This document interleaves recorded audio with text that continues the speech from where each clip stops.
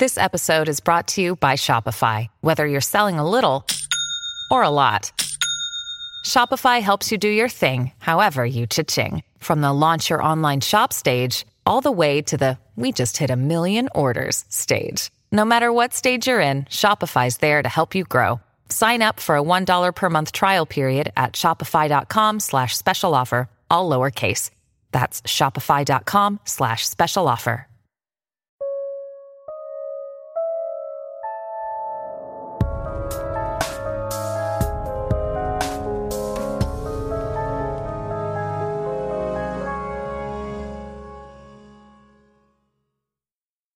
Hi, and welcome to episode 6 of Killer Hangover.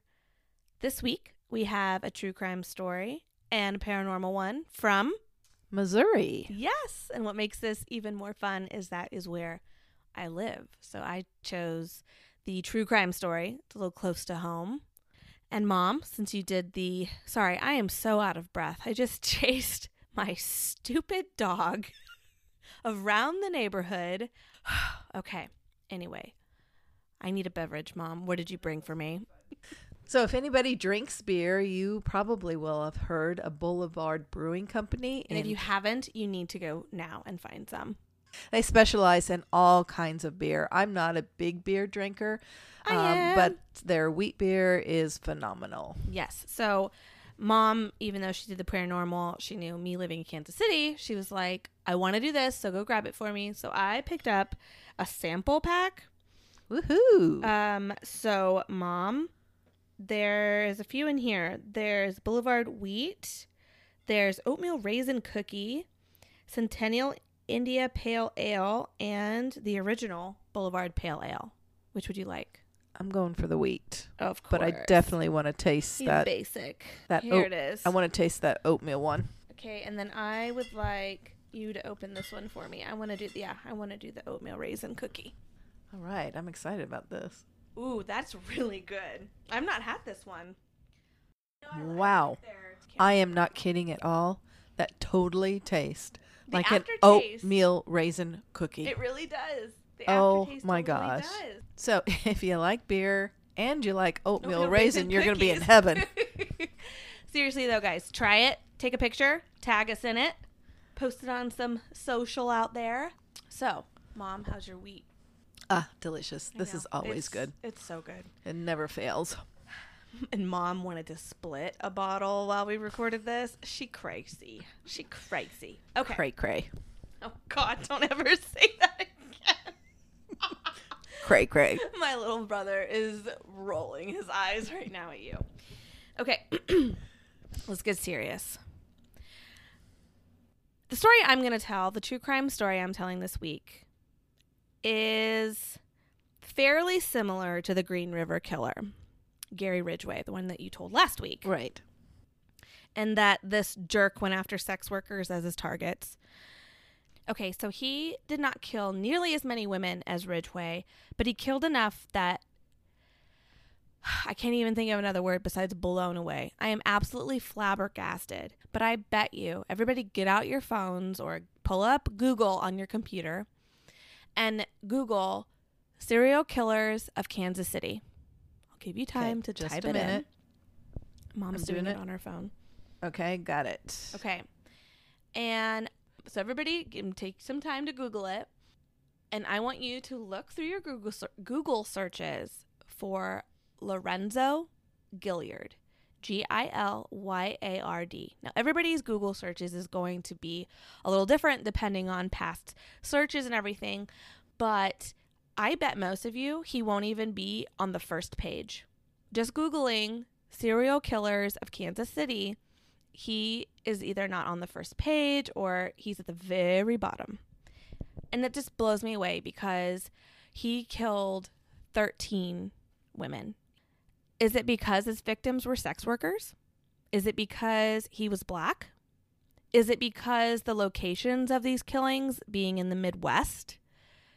Is it because 13 murders isn't enough to get good press? I don't know the answer, but it seriously blows me away. No I've kidding. Yeah, I looked can't up pull them. Yeah. podcasts, I've looked up news articles, and it's just...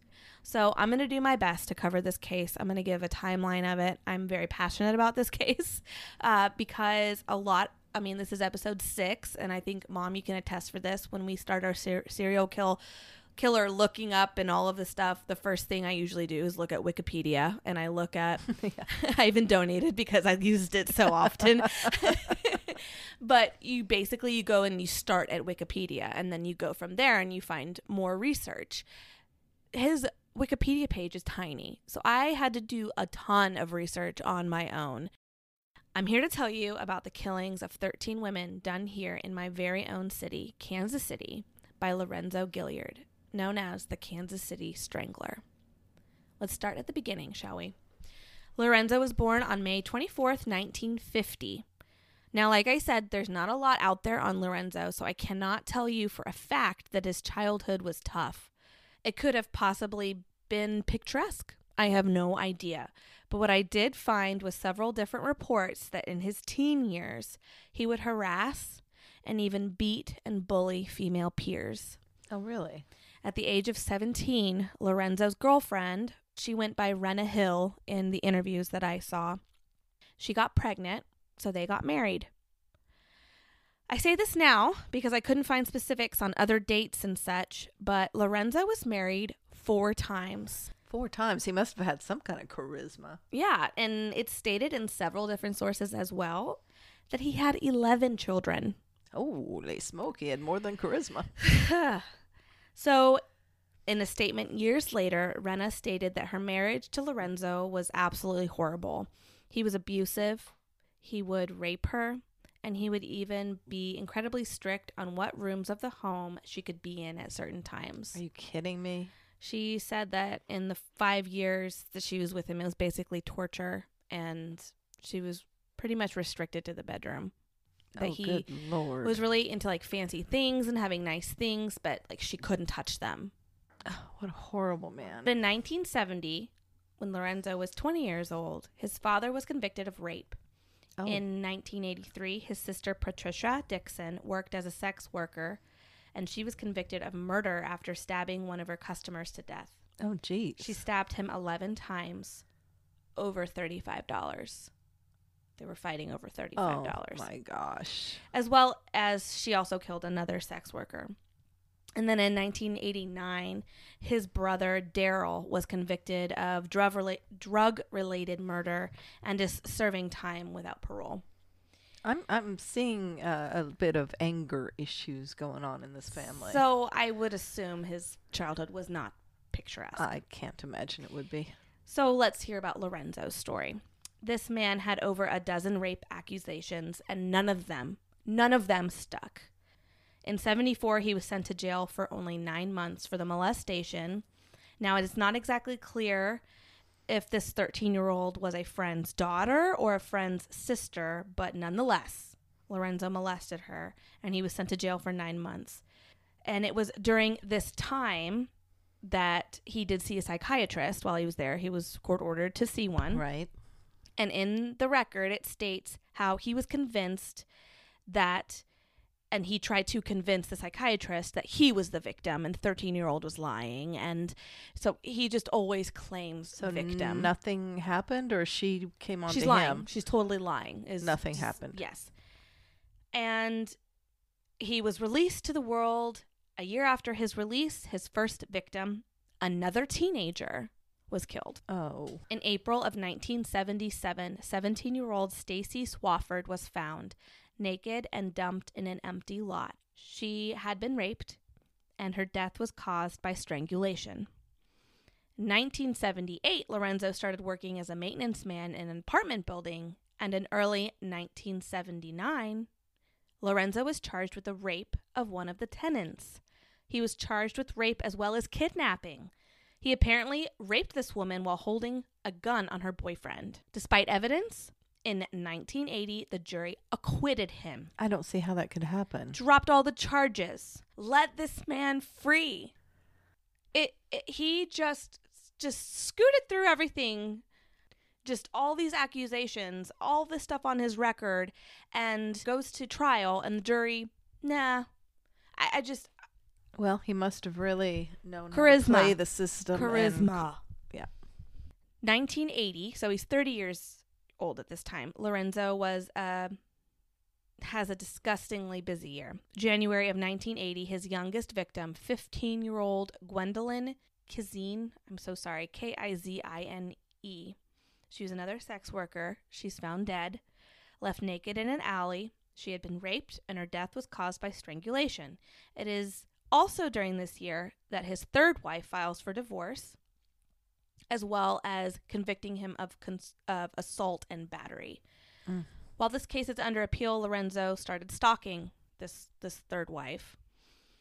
She states that he stalked and he pistol whipped her, not just once, twice. Is this after their divorce or? So she files for divorce, Okay. and they're in court, and while it's all going through all of its process, because, it just doesn't happen overnight, he stalks her and pistol whips her on 2 different occasions. On one of the occasions, he beat her so badly he broke her front teeth. He was put on probation. What the heck? In May 1982, another sex worker, Margaret J. Miller, was found dead, left naked in an empty lot in downtown Kansas City. She had been found with a blue stocking cap stuffed in her mouth. She had been raped, and her death caused by strangulation by her own jogging top. Okay, are the cops putting anything together at this time? Nope. Not long after Margaret's body was found, Lorenzo was sent to prison. What was he sent to prison for, you ask? I did ask that. Oh, yes. Our favorite word, burglary. Oh, God, I can't stand that word. So all this crap that he's doing to these women, beating them, raping them, killing Falls them, by the wayside. So now it's just... it doesn't matter. He's not getting caught for any of that. He's getting caught for theft.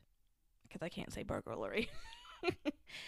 He had broken his parole from the assaults on his third wife.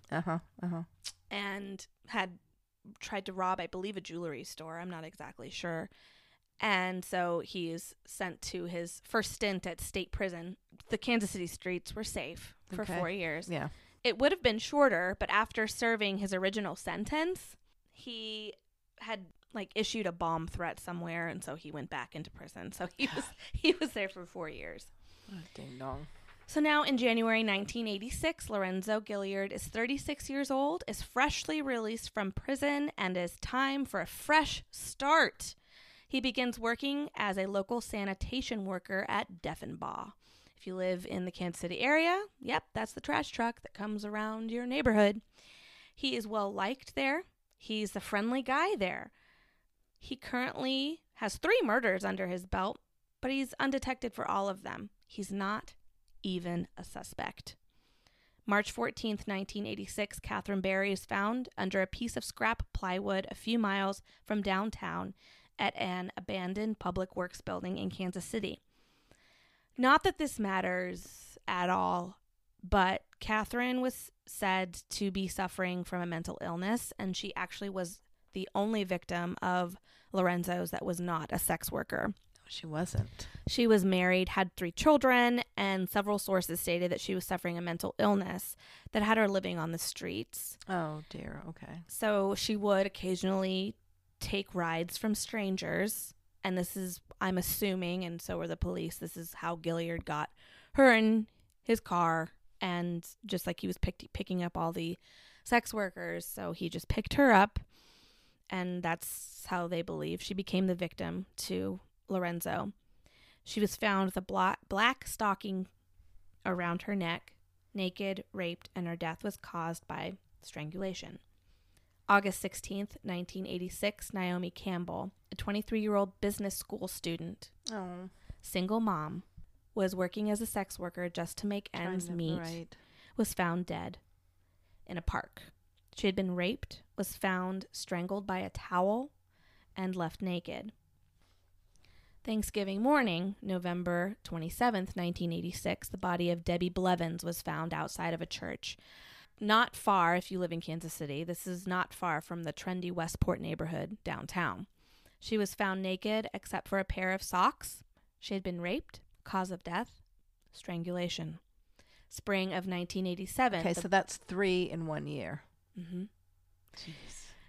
Spring of 1987, the body of Ann Barnes is found. It was April 17th, 10-year anniversary of his very first victim. Think about how long this has been going on. Stacy Swafford, his first victim. So Ann, like the others, was found raped. Her cause of death, strangulation. 2 months later, early June 1987, Kelly Ann Ford was found, strangled, raped, and posed, left naked except for one sock in a park in Kansas City. So I want to pause here and just say, I don't want it to seem that I am just listing these women and that's all they're left to is just being raped, strangled, left naked. I don't want it to seem I don't care about these women by just listing it, not giving the detail of who they are as people. But I can't tell you enough how little is out there. I can't tell you about these women. I can't go in depth about these women. It's not listed out there. So just keep in mind as I list them, and I give this terrible timeline, these aren't just sex workers. They were women. They were trying to make it work. They were people. Or somebody's daughter. They had friends, some family, of them mothers. people that loved them, and they were taken.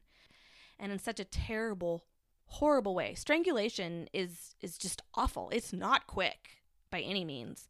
There is a lot of suffering that goes into that. So even though I'm just sitting here and I'm just listing them, just please remember these human souls that were taken.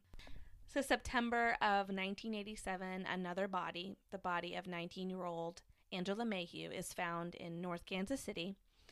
Now, this discovery was a little different. She showed no signs of sexual assault. She had been strangled and left naked. December of 1987, the body of 36-year-old Sheila Ingold is found in a van on Troost Avenue in downtown Kansas City. Sheila had been raped. She was discovered naked in the van. Her death was strangulation. Now, even though we get no answers right here, right now, in that situation, just know that this scene right here eventually does lead to an ending for Lorenzo. Okay, this was case it her, right here. Was it her van or no? Whose van was it? It was in a van lot. So I think it was like a car dealership, or this guy just sold a bunch of vans. So it is a lot. Oh. And Sheila was actually a friend of Lorenzo's girlfriend, or like an ex-girlfriend or something. So there's a tie. So there was a tie. And Lorenzo was seen at like a Quick Stop or something, like a grocery store or like a gas station store or something right across the street. Oh. So he was a suspect in this murder. Now, again, they're not tying all of these murders together. They're just looking at just Sheila Ingold's, and he was a suspect in Sheila Ingold's. So they brought him in. They questioned him. He gave his DNA samples, but because of no evidence, they couldn't hold him, and the case went cold. December 19th, 1987, 30-year-old Carmeline Hibbs was found in a parking garage off Broadway in downtown Kansas City. She, like the others, had been raped. Her cause of death was strangulation. However, she was found clothed, except for the fact that the crotch of her clothing had all been cut out. Oh, geez. Then there's silence in Kansas City. All these cases are cold. There are no ties of them being to the same killer, even though the MO is all the same. All sex workers, all found raped and strangled. Most found naked, as well as something in most of the cases was stuffed in these women's mouths. Okay, this kind of makes me wonder how many homicides were there in Kansas City during that time that these would get overlooked. I mean, is Kansas City that inundated with murders? No, I hope not. I don't believe we are. So this is in 1987. DNA is fairly new, right? Yeah, actually, I think that the first court conviction was in 1987. I think it was in Florida or someplace. The guy was convicted on DNA. So yeah, it's new. It is new. It's a new concept. So then in February 1989. So there's 2-year gap? There's a 2-year gap. 2-year gap. An Australian nationalist, 26-year-old Helga Kruger, was found on Troost Avenue. And then again, nothing.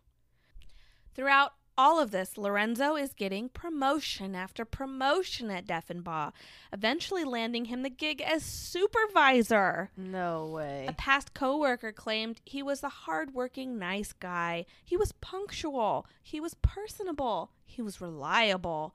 People close to him even said that he was quick to make a joke.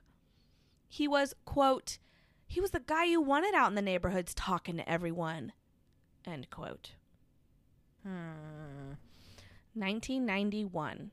Lorenzo marries his fourth wife. They move in together in a home on a dead-end street behind a church in South Kansas City. They have fancy cars. One of them, I believe, was over $100,000. Well, he's probably making pretty good money. They traveled. Yes. He lived a happy life. They got married in Vegas. You know, he was just so by happy. Elvis. Or so it seemed. By Elvis. I just got that. I don't know. I wonder. The ghost of Elvis. There's our paranormal. Da-da-da. In January of 93, Lorenzo claimed what is believed to be his last victim, Connie Luther. It had been 4 years since his last kill. Connie, just like the other women, was found naked, strangled with a shoestring around her neck, a sock in her mouth, and she had been raped. The Kansas City Star wrote about Connie. Okay, so I did find an article, so I just want you guys to sit back. I'm going to read the entire article to you guys, okay? The nude body of a Kansas City woman was found Monday on a sidewalk on the Kansas City's west side. The woman, Connie Luther, 29, was found about 6:30 a.m. near 25th and Allen Streets, investigators said. Police think she was killed elsewhere. A man who was driving to work Monday told police he discovered Luther's nude body face down in the snow among leaves and trash. Police have no suspects or motive. An autopsy will be performed to determine the cause of death. That's it. That's the whole article. All these deaths with the same M.O. And this woman's life. I'm surprised the newspaper didn't even pick this up. Usually that's the Kansas City Star. That's the biggest newspaper here in Kansas City. Usually they pick up like, hey, we just got a report 5 years ago that the same thing. Or Connie's whatever. death put into about 6 sentences. Probably the same amount of minutes it took for her to die as Lorenzo strangled her. It's really sad. It's terribly sad. I know being a police officer, a detective, hell, that whole walk of life has got to be so hard. Like case after case on your desk. Yeah, our last podcast. I mean, that they can even pick somebody out of thousands of people. Yes. And not only that, they're not working on just one case at a time. No. I mean, they're working to keep everybody safe. And I am not dismissing their hard work by any means. I think this day and age, all the TV shows, you see, go run that DNA, go test that blood supply, and then in a commercial blood supply. Yep, they say that stat. You're mixing your medical shows up with your cop shows. Okay, I'm sorry, you're right. But they say, like, go check that blood splatter, go check that DNA. And then in a commercial's break, they have the answers. There they are. Oh, and it matches this guy, and let's go get the bad guy. In reality, it takes lots of money, lots of resources, and it takes a long time to get those answers back. Right. It's not just a commercial break. So the universe works in mysterious ways, though. In 2003, the city of Kansas City received a grant for $111,000. This money went to paying overtime hours to the state's lab techs to run DNA on cases. Interesting. Cold cases. Excellent. Tests were run, finally. Now we could afford to do that. We did it. DNA was found matching on all 13 cases. Oh my gosh. Because that's probably like a oh my gosh. moment. Can you just imagine? And because of the DNA that Lorenzo gave in the Sheila Ingold case in 87, he was a hit on all of them. Yeah, of course. Because semen was left behind on all of them.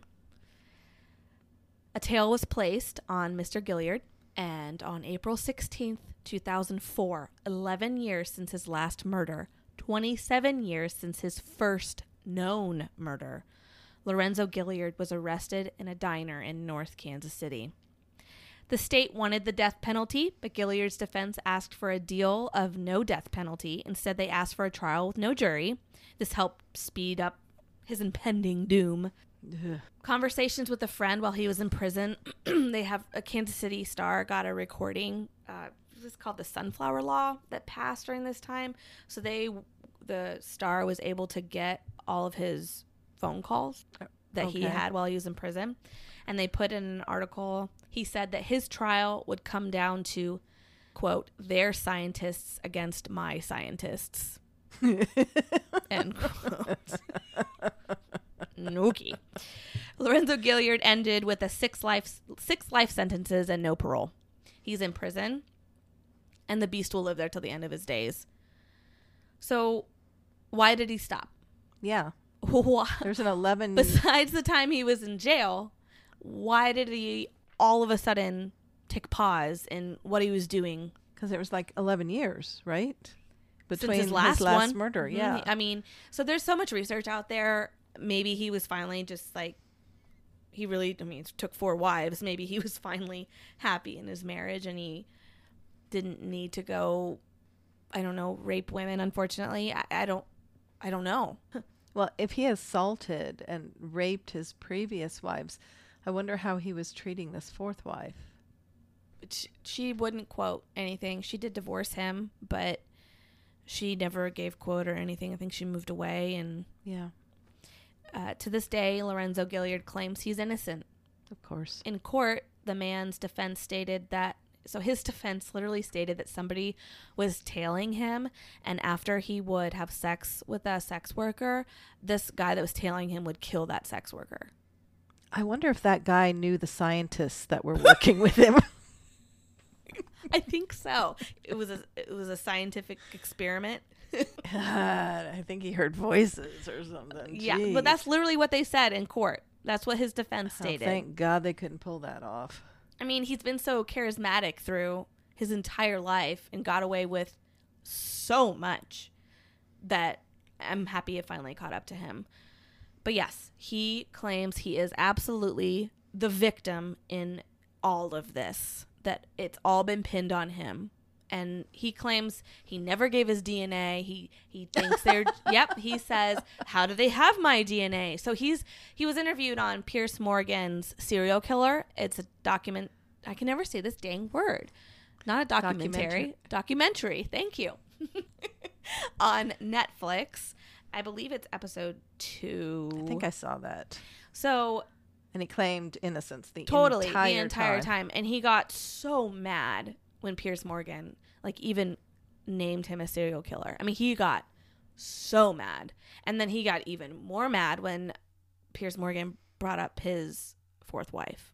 He was like, I wish you wouldn't bring her up. Really? Mm-hmm. That's interesting. So, and she wouldn't talk about him.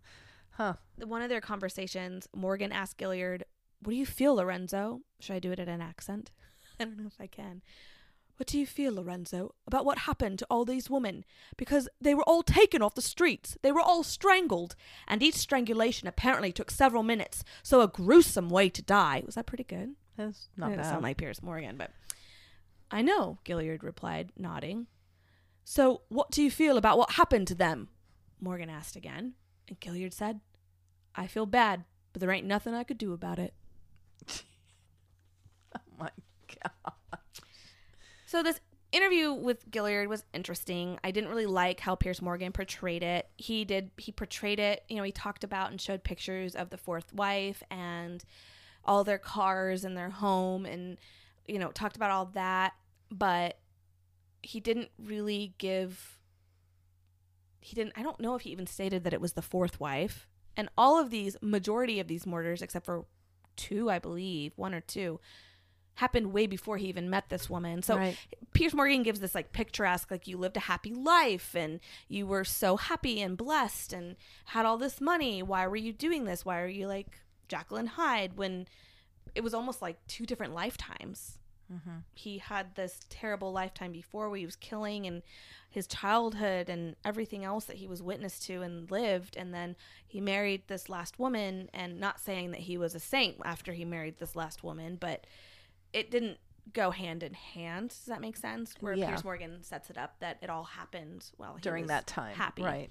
But I do recommend you watching it. It's really interesting to see this little old man. Like, He is. He's just this little, thin, old grandpa looking guy. yeah, so you can't even imagine him not as at all these rape victims. He looks and as innocent murder, as what he says he is. which is just Crazy. It's so crazy. So I do recommend you guys watching it. You guys can form your own opinion. I am not taking a hit on that show. It was very interesting. Mm-hmm. That is basically the end of my story with Lorenzo Gilyard. He will be in jail for the end of time. I truly believe. End of his time. And then, yes. So, What I find interesting is that he was a trash man, garbage man, whatever you call him.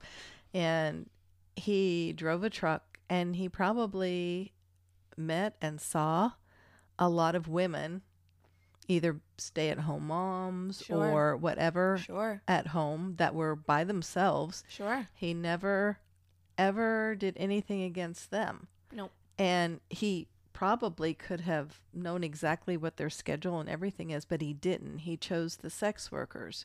Exactly. And I'm wondering if that has anything to do with, I mean, his sister was a sex worker. And Piers Morgan even brought that up in his interview. You know, how do you feel about sex workers? And I don't want to give the whole episode away, but he basically called all women prostitutes. He said that, you know, you take a woman out on a date, what are you going to get from her? You're doing that. You're taking her out and buying her flowers because you're expecting sex. no. Okay. So he loves women, basically. Oh, clearly. So 11 but, children, clearly. but the sex workers were easy prey. Very. And They get in their car and a lot of them, I mean, are very they're vulnerable. it's very sad. It's Very very sad. Ugh. So, living in Kansas City and not even really truly knowing about the Kansas City Strangler until Piers Morgan was like, wait, what? That happened in my city? Interesting. Thank you. Oh, yes. You're very welcome. All right. All right, Mom, tell me a ghost story. All right. This has a bit of ghost story in it, but most of all, the creep factor is not the ghost story. Oh. So I am doing mine on the State Lunatic Asylum number 2 in St. Joseph, Missouri. Missouri. Oh, Yes. boy. And when I first started researching this, I thought, oh my gosh, I know where that is. I can go visit this place. And the more I looked into it, it was like, do I really want to see this? Because I just was so creeped out just looking into researching it. So, Oh, I'm so anxious now to hear this. right. So the State Hospital for the Insane number 2, or more known as the Lunatic Asylum number 2. So is there a number 1? There is, but I don't know what that is. There has Thing to 1 and thing 2. Okay. We're talking thing 2. This is thing 2. Opened in 1874. The first superintendent of the hospital described the institution as, now this is a quote, "the noble work of reviving hope in the human heart and dispelling portentous clouds that penetrate the intellects of minds diseased." Okay, so that sounds like there's a lot of hope for these people. Kind of They're going glazed to- over while you were reading that. I saw your face going, huh? I don't know half of those words. So this is Wake up, everybody. This Wake is, up. This You there? is an intellect. You still there? This is an intellect talking. The hospital had 273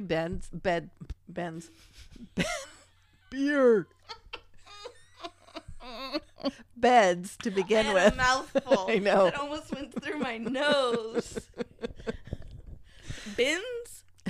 The hospital had 273 beds Gotcha. and began with 25 patients. Soon, 120 beds were added and then another 250 as more and more hopelessly mentally ill people poured into the hospital. Okay, hold on. They still only have 25 patients and all these beds? The beer's not only getting to me, ladies and gentlemen. Wow, this place is spooky. It's just filled with a bunch of beds. No, these are the minds diseased that are coming in. Now, what time did this open? I'm sorry, what date? 1874. So everybody's crazy at this point, right? Every woman that's PMSing is crazy at this point. Cray. Yeah. Oh, God. As they did, We're never going to get through this episode. As they did, more buildings were added. Initially, the hospital was self-sufficient. The patients were involved in farming and taking care of livestock, so that's a great idea. It is said that the grounds provided everything except for sugar and salt.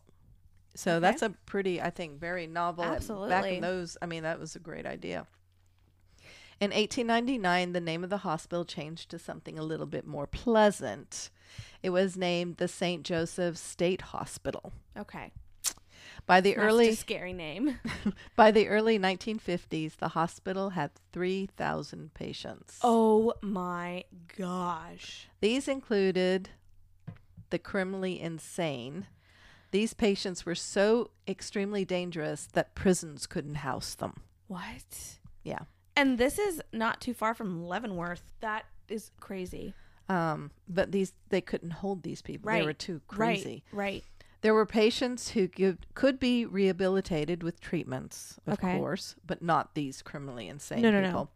And then there were the mildly depressed who nowadays, are not a problem. But in those days, we didn't have antidepressants. Exactly. We didn't have those That's things. That's why I stated what I said earlier. Like, they just threw everybody away if they showed any signs of oddness. Basically, they were just dumped at the hospital by family members who didn't want to deal with them anymore. America. It's just like, I am so tired of you just being so mopey. You need help. You're going to the hospital. By the early 1900s, with the use of new drugs, many of the patients returned to society. Okay.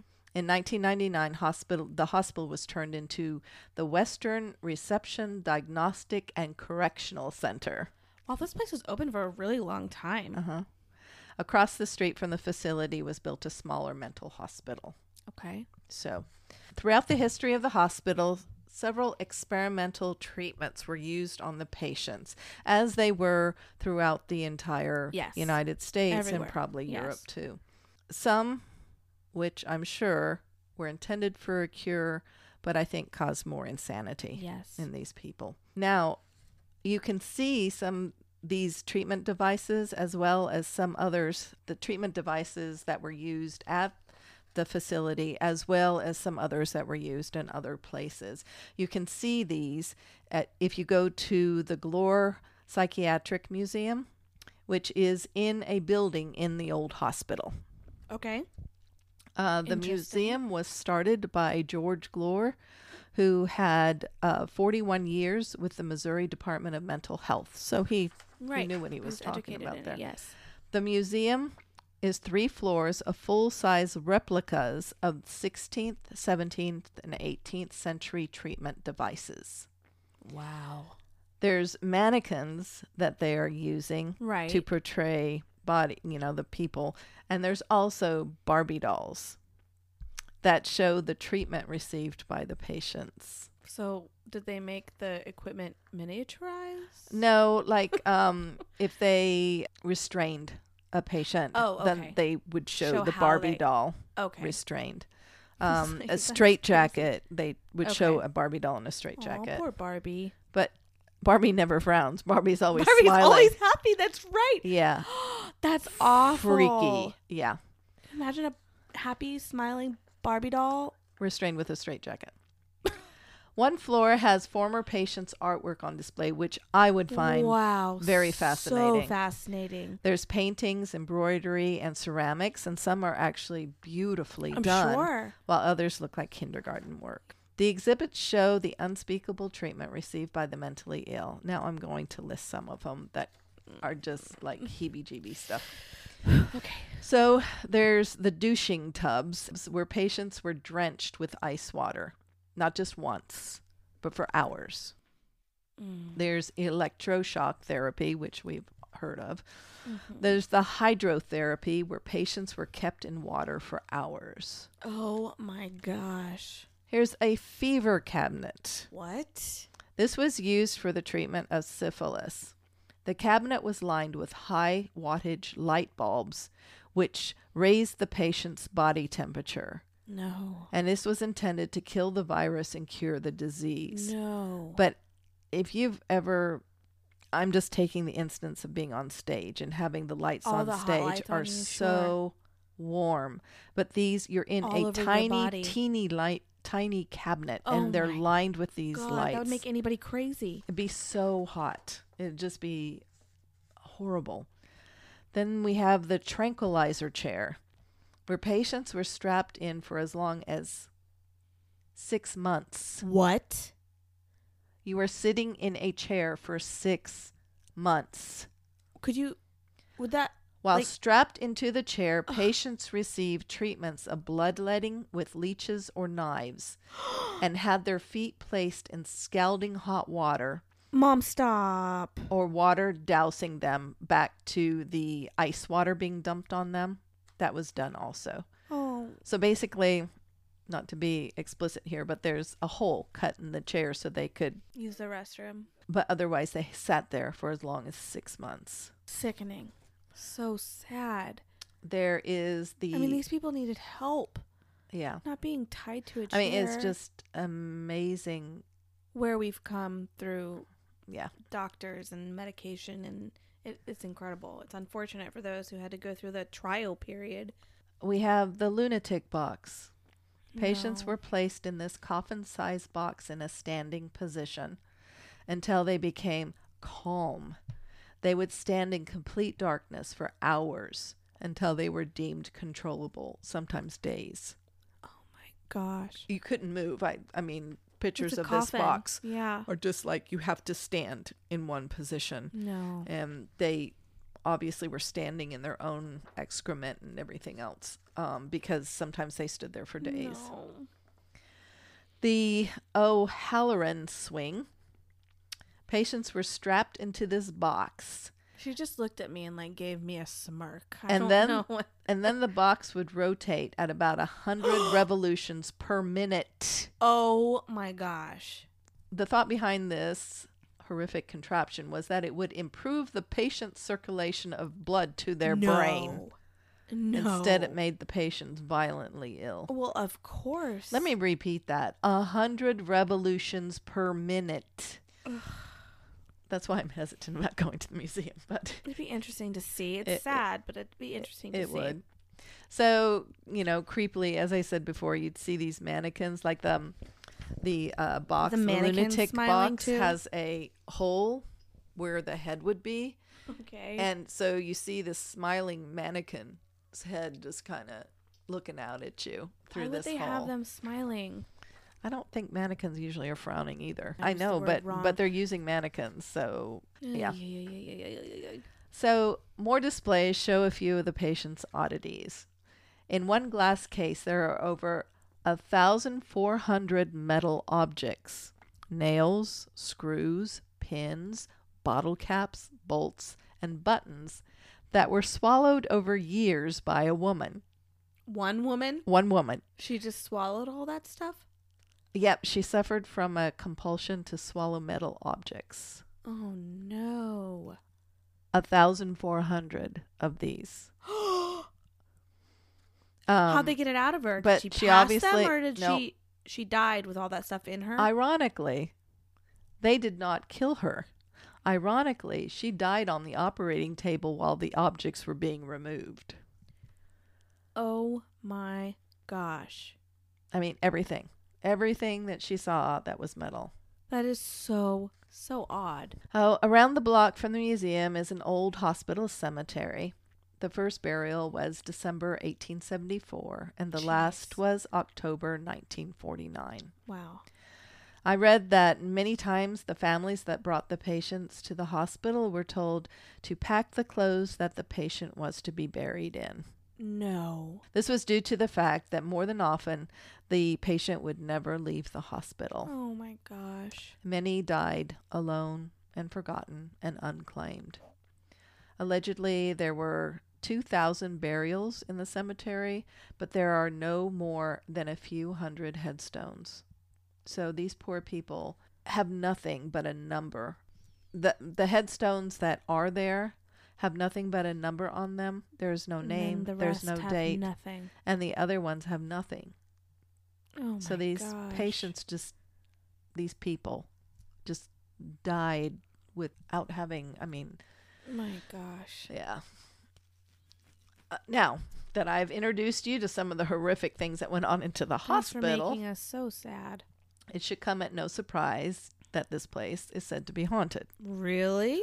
There are several recorded sightings that have been reported by various people at different times visiting the hospital, so it isn't just one account. There is a sharply dressed male entity that is seen walking around the third floor. There is an entity of an old man meandering around the hallways. On the 3rd and 4th floor. No floor mentioned. Sorry. The shadows of a man has been seen, as well as the sound of what seems to be him muttering. Muttering. What's he muttering? It's like the cackling woman. He's in just Leavenworth. muttering. Mutter, mutter, mutter. The basement is where the morgue was. Of course, the morgue has to be haunted. And this, of course, had its easy accessibility to the cemetery. It just rolled right out. It just rolls. Yeah. People have reported feeling very uneasy here. Yeah, I would feel uneasy there too. There is a feeling that the spirits are somehow trapped in the basement. The motion detector in this area often reports a lot of activity, although... Actively. That's active activity.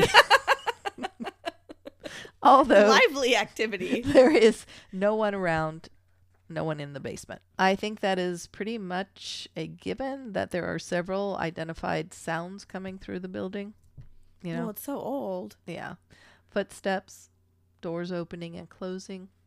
Several people have heard a woman's soft voice asking for help. No.